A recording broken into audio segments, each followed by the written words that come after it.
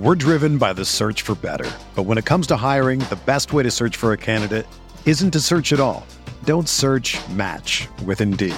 Indeed is your matching and hiring platform with over 350 million global monthly visitors, according to Indeed data, and a matching engine that helps you find quality candidates fast.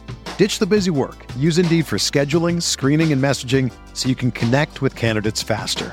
Leveraging over 140 million qualifications and preferences every day, Indeed's matching engine is constantly learning from your preferences, so the more you use Indeed, the better it gets.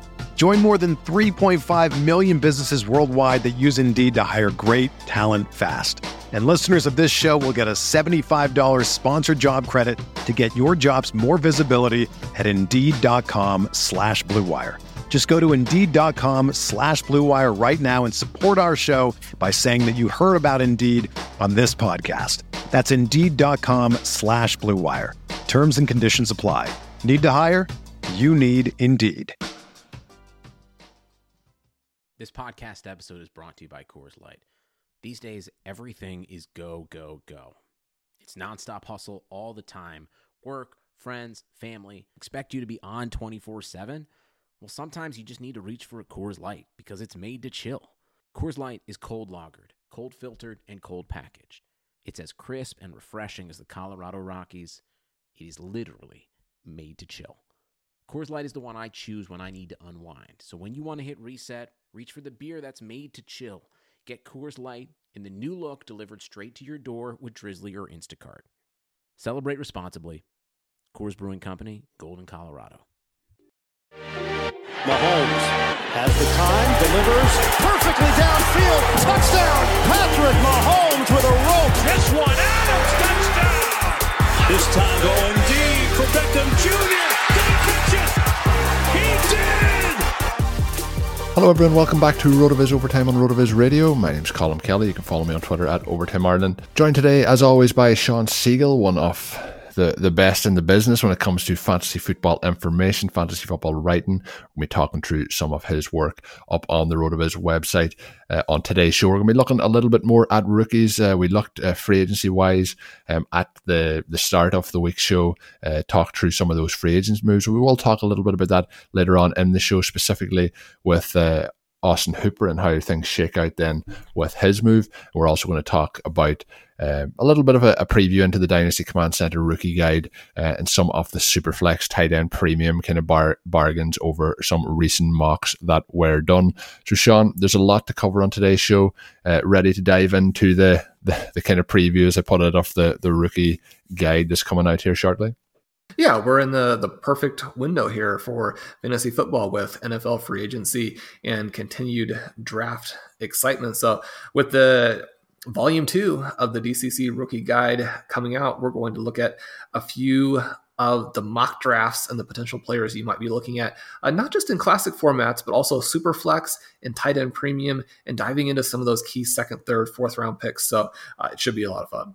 Yeah, and there's always, I guess we'll give a plug here for the website where we're starting off. You can always get that 10% loyal podcast listener discount at rotoviz.com/podcast. Gives you all access to everything up on the site, all the tools, all the amazing content, and gets you 10% off as well. So a real good offer. That once again, rotoviz.com/podcast. Sean, before we get into the rookie guide part of things, I'm going to take a moment here. Dave Cabin has done some very interesting work in terms of the breakaway rush scores. They did discuss it a little bit on the RotoViz flagship show with him and Matt Friedman this week. Obviously, it's something that's it's quite interesting. Do you want to fill the listeners in who maybe didn't hear their show a little bit on it? Yeah, so Dave has done a lot of cool running back research. He had the speed scores out the other day. He has the Combine Explorer put together for you up on the site, so you can look, number one, at where the players ranked in the combine, what their actual numbers were, how those fit into the different percentiles, and then you get the top 20 athletic comps, which is really cool to see. There are some names that come out there that are surprising. Sometimes you can see that the names that are actually being attached to out in the media are not actually particularly close, and so that's a good activity to go through. But one of the ones we wanted to talk about today were the breakaway rush scores. This is something that we've written about on the website for many years, and I'm a big fan of, because I think that if you are looking for a guy guy who is going to translate to the NFL. You want someone who can create big plays in college. They need to be better than those college athletes they're going against. And one of the cool things that Dave found in his research here is that you do have a predictive element for this, actually one that's a little bit stronger than for the running back speed scores. And what he's really doing is he's looking at the 20 plus and the 40 plus carries and giving us the sense of which guys come out toward the top there. No surprise, the guy that we're talking about on the show all the time is number one, and number one by a wide margin, and that's Jonathan Taylor. I don't think that comes as a surprise really to anybody, and it's almost a situation, I think, where Taylor may lose a little bit because he breaks through and he breaks such big runs. And once he gets out there and he's clear, then critics are saying, well, he doesn't have anybody to beat anymore. Where are all these broken tackles? Where are all the fancy moves at the second level? And it's purely a matter, we saw with the combine with his 4.39 40 at that size, 226 pounds, that in fact, he's just running away from the defense. And so again, I think this is another little piece of evidence, and Dave, encourages us not to overvalue these insights, but just another piece of evidence suggesting that he really is the star in this group. Now, with that being the case, there are some sleepers here, and I was wondering if you had any favorites from the next group of guys. The one thing I just wanted to mention first is in terms of Jonathan Taylor, everything seems to be just everything we look at, he's in the lead. He's the number one. He's rolling away with it. Is there something that we could be missing, Sean, that it just really doesn't work out? It's it just looks so positive from everything we kind of check into. Well, certainly, every player is just one play away, not only from a career-ending injury, which you certainly are desperately hoping for those players' sakes that they're not going to suffer, but even more minor injuries. Dave was also listing the historical numbers for guys in the breakaway rush category, and the number one player was Bryce Love.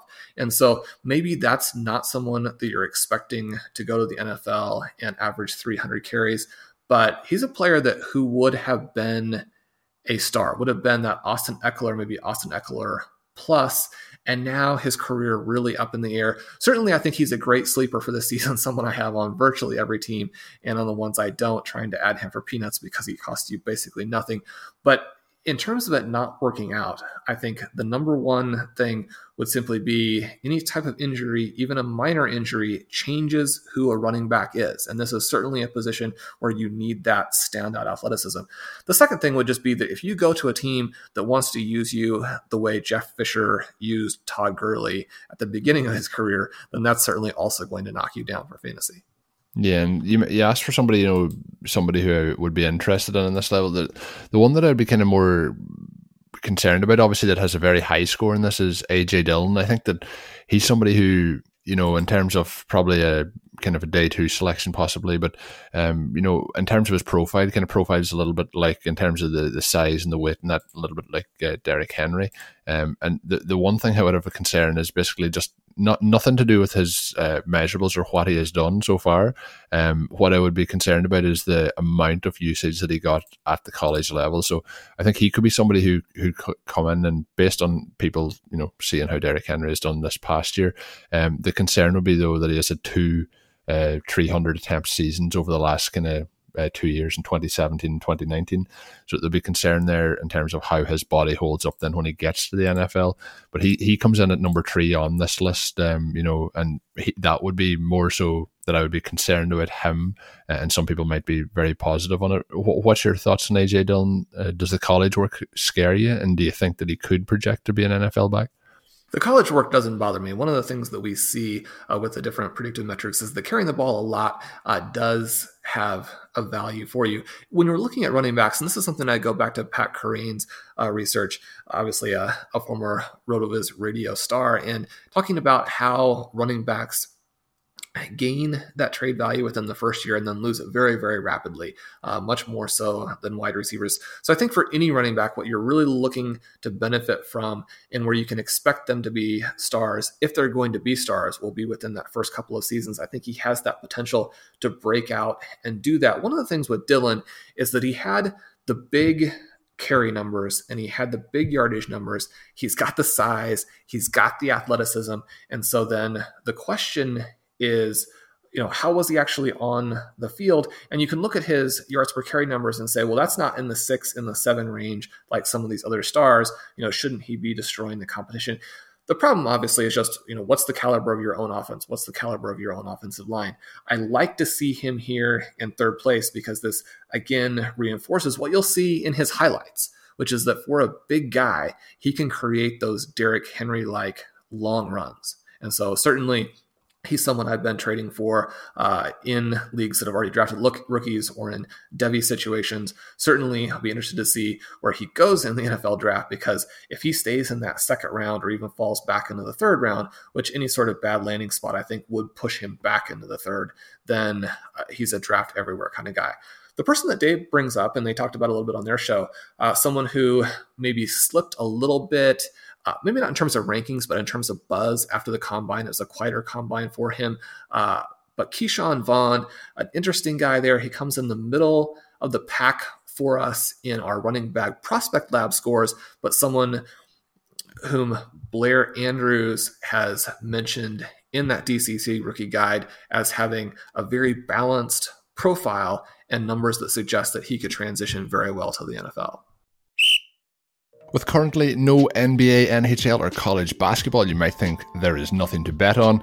Well, you'd be wrong. BetOnline.ag still has hundreds of places to wager, from their online casino to poker and blackjack, all open 24 hours a day and all online. Sports aren't totally done. There's a mix of martial arts, esports, and much, much more, all available on the website. If you're into entertainment, you can still bet on American Idol, the elections, the spelling bee, and even Nathan's hot dog eating contest.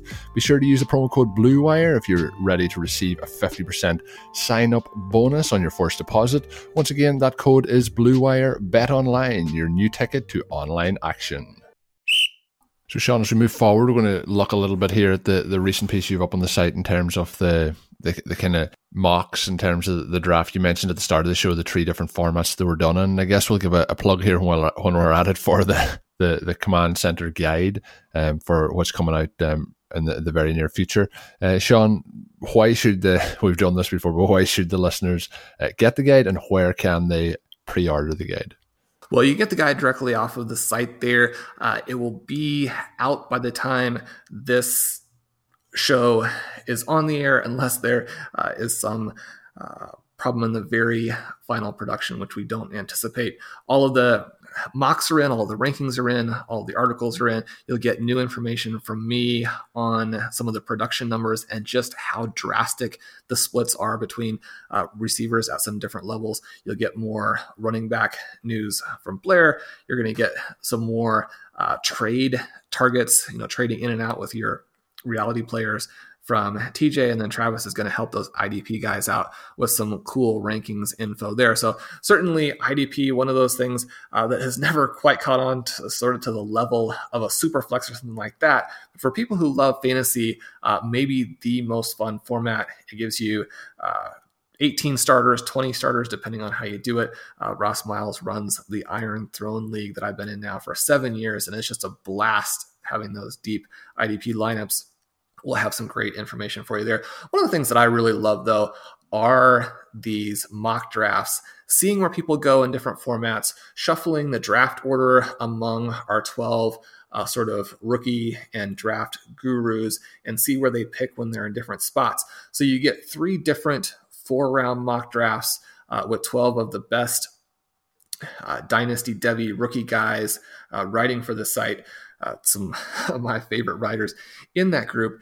And looking at a little bit here, if we jump down to the 2nd round of the classic draft, my options were Brandon Ayuk, KJ Hamler, Zach Moss, Eno Benjamin, and Hunter Bryant. I really think that, you look at this draft, we lost a little bit of the top end guys, some surprise people staying in school. I think the bottom of that 1st round is a little overvalued. But then once we get into the 2nd round, even deep into the 2nd round, at least at this point, before we have a handful of guys who go on day 3 sort of as a surprise and lose most of their value as a result, right now, the second half of the 2nd round is very exciting. I was wondering which player you would draft in that range. So in the second half of the second, we kind of talked about him quite a bit last week. If you're getting into that kind of range when you're, let's say 206 onwards to the end of that round, if you have an option to get Brandon Ayuk, I thought that, we had a good discussion last week for the listeners who mightn't have heard that one. Go back and check that out. I think it was the second podcast last week. But I think that he is somebody, if you can get that in range, is going to be somebody who could have tremendous value going forward. You mentioned as well just earlier in the show about having those players who can gain value in that first year. I think he's somebody who could come in, if you draft him in that range, he could immediately have a return on value. So if you did want to either keep him on your roster or move him on as we get into 2021 in that draft class, I think he's somebody in there who's very interesting to me, mainly for rather than to reiterate for the reasons we talked about last week on the show, but I think he's very interesting. There's a couple of other options that you mentioned in it, KJ Hamler, Zach Moss, Benjamin's in there as well, Hunter Bryant. Is there any of them that you would be preferring to take over Ayuk, or is there one of those that, say Ayuk goes gone, that you would rather get in that range? Well, that is who I went with, but I do think there are some very intriguing possibilities here in that, Benjamin, a guy really lacking in buzz at the moment, very similar profile when you go in and you look at his comps to someone like the LSU standout back, but going a full round later, and I think potentially having more upside when you don't see him as much a product of the offense. One of the cool things from Dave's article is showing that the LSU back there went toward the bottom in creating the big plays. Now, obviously, he had a lot of receptions. He had the huge yardage totals, part of making that championship offense work, but perhaps not being the driver of it. Benjamin here for Arizona State, you have a guy who is more of the driver of the offense. And after the 4.57 40 at only 5'9", 207 pounds, there is this potential for a real draft slide. But we do want to keep in mind there were some things to balance that out, right? He had a 39-inch vertical, a 122-inch broad. He had a 3-cone below 7 seconds. And the number one athletic comp of anyone at the Combine in recent history is an Aaron Jones. And certainly that doesn't mean that he's going to be Aaron Jones. But when we're looking at what he can do athletically and what we should, how we should take his athletic profile within the context of his stats, which frankly were fantastic. And certainly, especially in 2018, one of the very best running backs in the entire country. This is the guy I think could emerge like Jones if he gets into that right situation and could really be a league winner that doesn't cost you very much at all. Yeah, and something else that you don't, obviously this is, we're looking, the first set of picks that we're looking at are based on standard kind of PPR scoring. In the third round, you went with Justin Herbert. Obviously the could be potentially a first-round quarterback, likely a first-round quarterback in this class. When you look at it, your note is that you like to stockpile those kind of first-round reality quarterbacks when you get to that stage of the draft. Obviously, in single quarterback leagues, people might not go with the same strategy, but there isn't many positions that gain value in fantasy as much as those quarterbacks who in the reality world are taken at a certain point, and then people kind of think that they're not that good, in terms of like a Daniel Jones perhaps last year. But the one that always comes to mind for me is the situation with Josh Allen, who, obviously not ever going to be the best quarterback in the world, but in terms of fantasy is quite productive. Is that a strategy you've had, Sean, for a long time, in terms of if you get to that third round? We're looking at players in that third round who potentially aren't going to really ever hit in any sort of form in any format in the NFL. So taking that quarterback who, as we kind of hit on a few times here, can gain you that value, and then you could possibly look to move them on then pretty quickly for a profit. Is that something that's been a long time strategy for you? It obviously makes a lot of sense.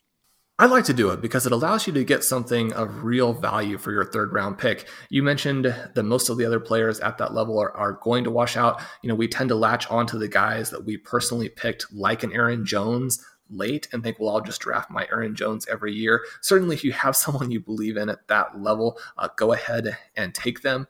However, if you're not sold on someone, or if someone in your draft is essentially giving away their third round pick, which you'll see all the time, And for good reason, because the third round picks are not worth very much. At the same time, if you can stockpile those quarterbacks, and those two guys you mentioned were perfect examples, they're guys that I've used the strategy on recently. And I think that probably all of us have some examples, even in one quarterback leagues, where our starter got hurt or maybe both of our guys got hurt. That definitely happened to me last year in a league where I was otherwise a threat to win the title. And then you're forced to make a move where you have to pay a lot, because the other players in that league know that you have to start someone. Those quarterback points, even if they seem freely available, they're a lot for every week. And so you end up having to overpay during the season. Whereas if you add these guys here, you don't have to pay nearly as much. And you can get that deep group of quarterbacks in Dynasty without waivers. Any sort of deep Dynasty league, all the quarterbacks are going to end up at some point being owned. And so there's more value to them there as well than in 14 or 15 or 16 roster spot leagues where most of the bottom end guys end up staying on waivers. So if you end up with 4 or 5 quarterback starters, and it's not something where you're intentionally going out to try and corner the market and then create an unfair trade with someone else later, but it does give you more leverage in these quarterback trades. If someone else is trying to get one, perhaps you can do a 2-for-1, you can do a 2-for-2, where one of the pieces that you're trading away is a quarterback, and that's not going to hurt you very much, whereas the other player in that 2-for-2 may be a big deal coming back in your direction. No, I agree a huge amount on that. And one of my favorite picks across the board in Superflex leagues over the last few years has turned out to be Josh Allen, as I mentioned, because it just was almost a discarded pick by a lot of people. It kept falling, and has turned out to be quite valuable. Now, it's interesting then when you talk about the Superflex format, obviously the quarterbacks are going to go much earlier. So it would be a case where Herbert then is likely to be going in that kind of first round range. You had the option in the article at the 110 in terms of him, Justin Jefferson, T. Higgins, Henry Ruggs, and Chenault, who have talked about a few times on the show. You mentioned there, it's hard to go wrong stockpiling quarterbacks. I again would agree, because the value, basically the point you've made up, is just amplified when you get into Superflex. So then that quarterback that is a third round quarterback in standard is going to be a first round quarterback in Superflex. Would you have temptation to pick one of those other guys over the quarterback in Herbert, or was that would that be a pretty straightforward call for you in that situation?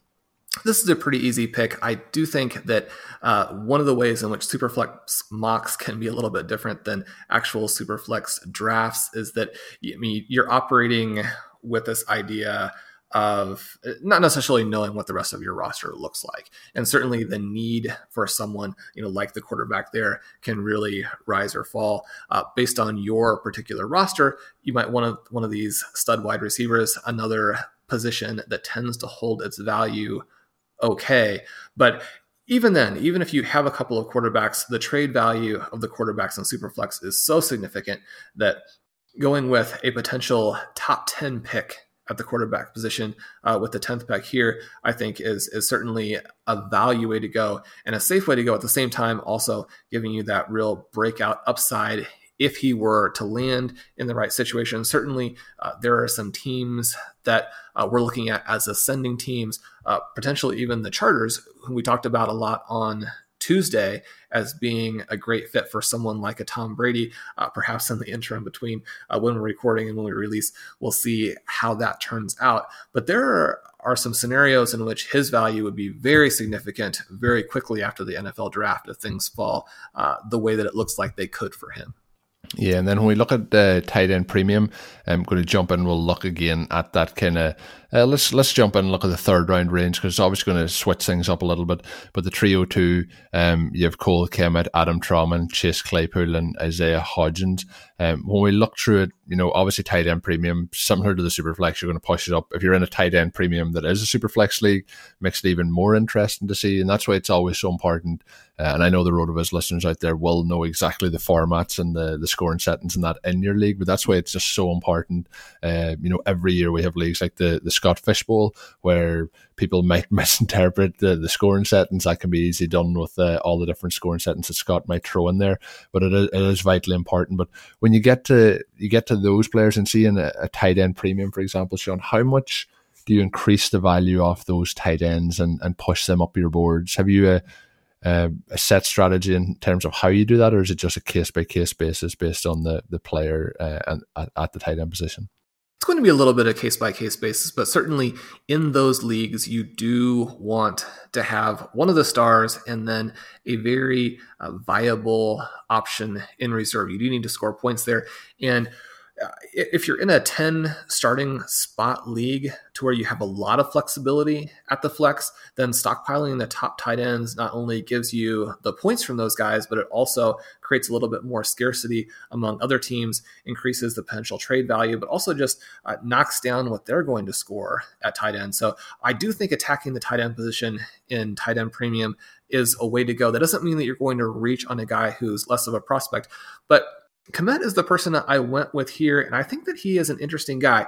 He is not someone who is doing particularly well in our RotoViz rankings, in our RotoViz mocks, and it'll be interesting to see. I was looking at his value in the FFPC best ball leagues that are drafting right now, simply because even for a rookie, you're not expecting to get a ton of points right away from the rookies, but their format is one where you have the tight end premium, people score a little bit more points. He is going among the top rookie tight ends in that format, and an interesting prospect, right? Because he gains fewer than 700 yards at Notre Dame. Almost all of that, though, came in his junior season, where he had a 24% market share, which is definitely getting up there for a tight end. He's going into the NFL as a young player. He's going in as an early declare. He's going in with a rumored high draft position. And when we put all of that information in for him, or put him in with a mid-second round draft pick, then the names that pop out are Kyle Rudolph, Mark Andrews, Travis Kelce. If you're looking at those guys as his comps, then I think to get him in the middle of round 7 in a tight end premium league is certainly the way I would go. Now, we're still in a position here, especially when you look at his production background, where there might be more room for his eventual draft position to float up or down just based on team needs. I don't think that he's a guy who's locked in as a first round pick. He does show up there in some mocks. I don't know that he's a guy who's even locked in as a second round pick, but because of the wide range of potential values there, I can understand why there's a little bit of skepticism about him in fantasy. Some other actual reality drafts I've done, he's also fallen really to the bottom of this group of tight ends with the two Bryants, with the small school star you talked about there, and Troutman with Albert O, the combine superstar. And so in a tight end premium league here, Colin, I'd throw it back to you. Do you like to go for the tight ends, and do you have any strong opinions right now at the tight end position for these rookies? When it comes to the rookies, it's a case where I don't usually have a strong opinion. I've mentioned on the show a good few times, I usually do. It's usually year 3, year 4, and I know Blair's done some work to show that might not always be the best strategy, but that is where I tend to lean. And we're going to talk about one of the guys who's been my kind of favorite projections for that over the last couple of years in just a moment. But I have the same view as you, and almost not to the same extent as the Superflex in the way you balance a quarterback, but probably kind of a time and a half to a time and a quarter the difference, rather than the value of how it's boosted up in Superflex. But when it comes to tight ends, I'll willfully admit that it's usually a position that I let slide by and target some of those other positions. So in terms of the rookie class, there's not a huge emphasis for me on it. Now, a way of bypassing that question is to bounce on to one of the people we didn't mention in the free agency conversation we had earlier in the week, and that's to mention Austin Hooper. And he's somebody who, over his kind of second to third year in the NFL, is somebody who I acquired a lot of shares off in Dynasty. He's somebody I've always seen as having that kind of positive trajectory. Now, based as well on the offense that he was in with the Falcons. Now, he's obviously moved to the Cleveland Browns over the last couple of days in free agency.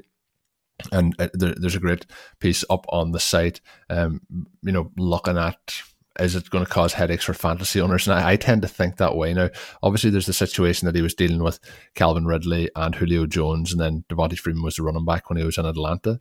But I think he was in a much better situation in Atlanta than he's going to be in Cleveland, based on the quarterback play and based on the situation just in general. Do you think that Hooper has had a gain in value over the last week, or do you think he's lost value? Personally, if I could have picked one of those positions for him to be sitting in, I would have been keeping him in Atlanta, but obviously now he is a Cleveland Brown.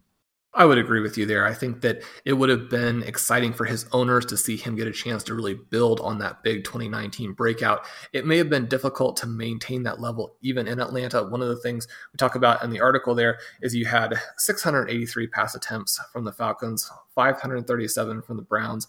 Obviously, Baker Mayfield struggled, but just when you're trying to figure out where the targets are going to come from, it's difficult to see as he moves here.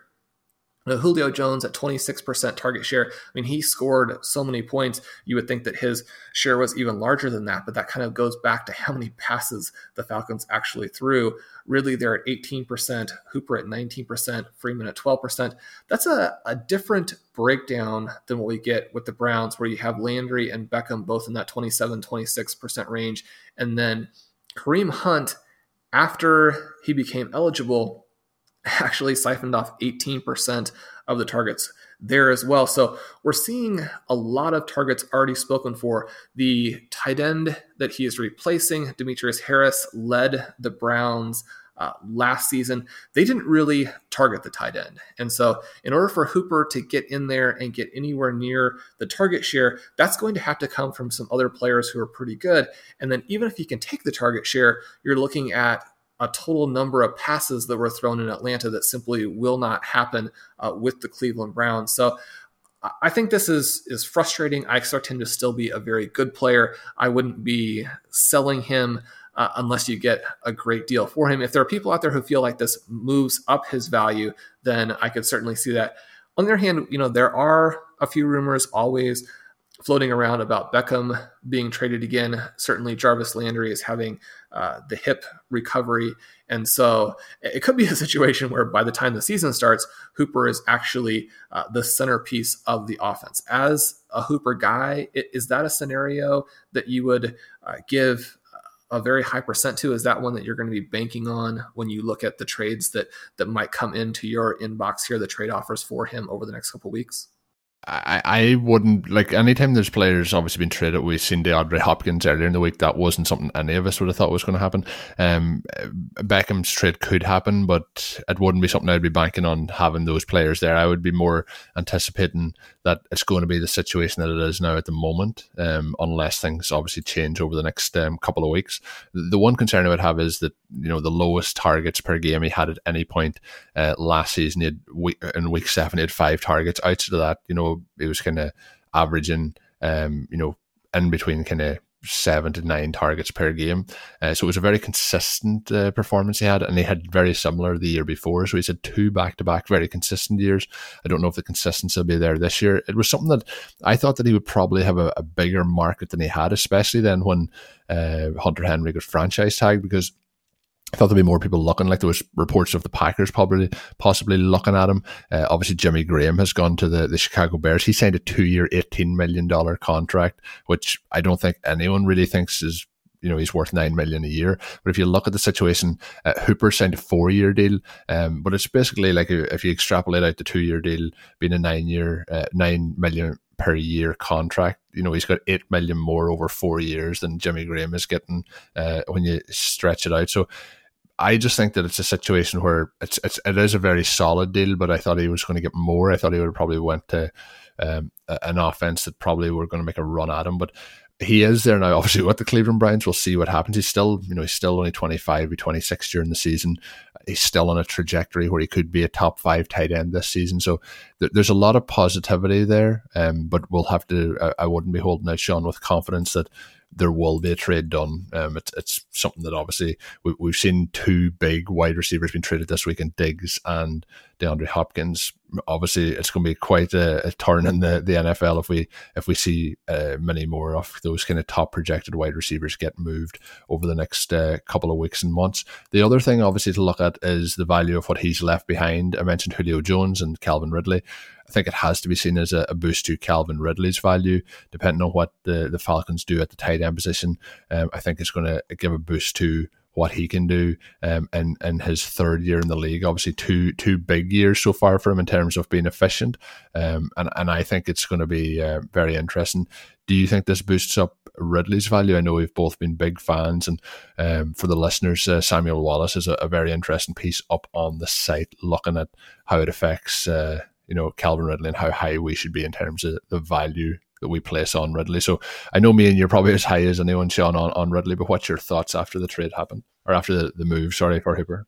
Definitely. Sam's piece is awesome here, and it talks a lot about what he has accomplished the first 2 years, which is a lot more than people think. Because he plays in Julio Jones' shadow, and because there were times last season where his snap count or his snap percentage was below certainly what his owners were wanting, and below what seemed to make the most sense for the team, even losing some snaps and some targets to Mohamed Sanu, then there's this idea that he can't be the number one or isn't a number one, is more of a 1B or even a wide receiver 2 on his team, that once Jones departs, if he does, Jones is playing so well at this point, if you are an elite wide receiver who manages to not sustain any type of serious injury, then Jones could play for a long enough period of time to completely wipe out any of those kinds of questions or concerns. But even playing in Jones' shadow, Ridley is scoring a ton of points. He's very efficient. These are actually positive signs, not negatives going forward. And Blair has a lot of great information, evidence for that in the wrong read. One of the things that is cool here in the context of Austin Hooper moving on is that Sam points out that Ridley's splits in the 3 games where Hooper didn't play last year were fantastic. Averaged over 22 points a game, which was far higher than the 12.7 when Hooper was in the offense. So the Falcons, they already made the move. They acquired Hayden Hurst. I think that's a good move for Hurst. If you've been stashing him in a really deep league, you've got to be excited. At the same time, he's not a guy who is likely to come in. It's certainly always possible, not likely to come in and take that big receiving share from the tight end position. So if there were a season where Ridley was going to make a jump and really be the co-number one with Jones, certainly if the Falcons maintain those big-time numbers in the passing game, obviously they've released Devontae Freeman, so they're going to be starting over a little bit at running back. I think based on their cap situation, likely adding one of the more intriguing players in the rookie draft. And so if they have a rookie there, even if he's a big-time player, we don't necessarily see the rookies catch as many passes in that first year as they might catch later, especially if they're being relied upon to be the starter. Certainly if they're being relied upon as that third down back, it's a little bit different story. We might not see the Falcons pass percentage to the running back position increase. We're going to see it decline at tight end. And so I think there's a real buying opportunity here for Ridley. And certainly Jones, because of his age and because of the continued sort of lack of that 15 or 20 touchdown season that would seem like it would fit for him, he's someone that you often can acquire in Dynasty. And certainly, even though we talk every week on the show about how you want to own the players and then trade them again before their value decreases, if you have some excess on your team, if you have some guys you don't need, if you've built so much depth that you have players who have a lot of trade value, but they're in the 15, 16, 17, 18 spot in your roster, then certainly going after someone like a Julio Jones to really boost your top end numbers for a couple of seasons, I think is a potentially interesting move. Yeah, absolutely. And it's going to be fun as we get ready for the season. Obviously, we'll be keeping the show going here over the foreseeable months as we get ready for the season to try and give you, same as the rest of RotoViz Radio, give you that entertainment to kind of take your mind off the stuff that's going on in the rest of the world for that short period of time. So with that, that's going to do it for today's show. We'll be back next week with another podcast looking at all the stuff going on around the NFL. And my name is Colin Kelly. As always, you can follow me on Twitter at Overtime Ireland. Sean, as I mentioned, and every single show I finish it off, always has fantastic work up on the rotoviz.com site. Make sure you're reading all of it if you want to be ready for your 2020 leagues. Make sure that you can get success in those. And with that, until we're back with another one, have a good one. Thank you for listening to Overtime on RotoViz Radio. Please rate and review the RotoViz Radio podcast on iTunes or your favorite podcast app. You can contact us via email at rotovizradio@gmail.com. Follow us on Twitter at RotoViz Radio. And remember, you can always support the pod by subscribing to RotoViz at a 30% discount through the RotoViz Radio homepage, rotoviz.com/podcast.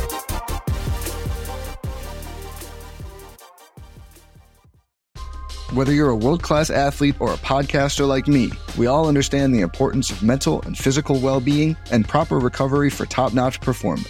That's why I'm excited that Unified Healing is sponsoring this podcast. Unified Healing is a new and super innovative global network of wellness centers powered by Energy Enhancement System, or EE System. If you haven't heard of the EE System, you'll want to listen up. This technology promotes wellness, deep relaxation, purification, and rejuvenation. At hundreds of locations across the globe, access to a center is easy and affordable. Interested in experiencing the EE System technology for yourself? Go to unifiedhealing.com/bluewire to learn more and find a center near you. That's unifydhealing.com/bluewire. No material or testimonials on the Unified Healing website are intended to be viewed as medical advice or a substitute for professional medical advice, diagnosis, or treatment. Always seek the advice of your physician or other qualified healthcare provider with any questions you may have regarding a medical condition or treatment and before undertaking a new healthcare regimen, including EE System.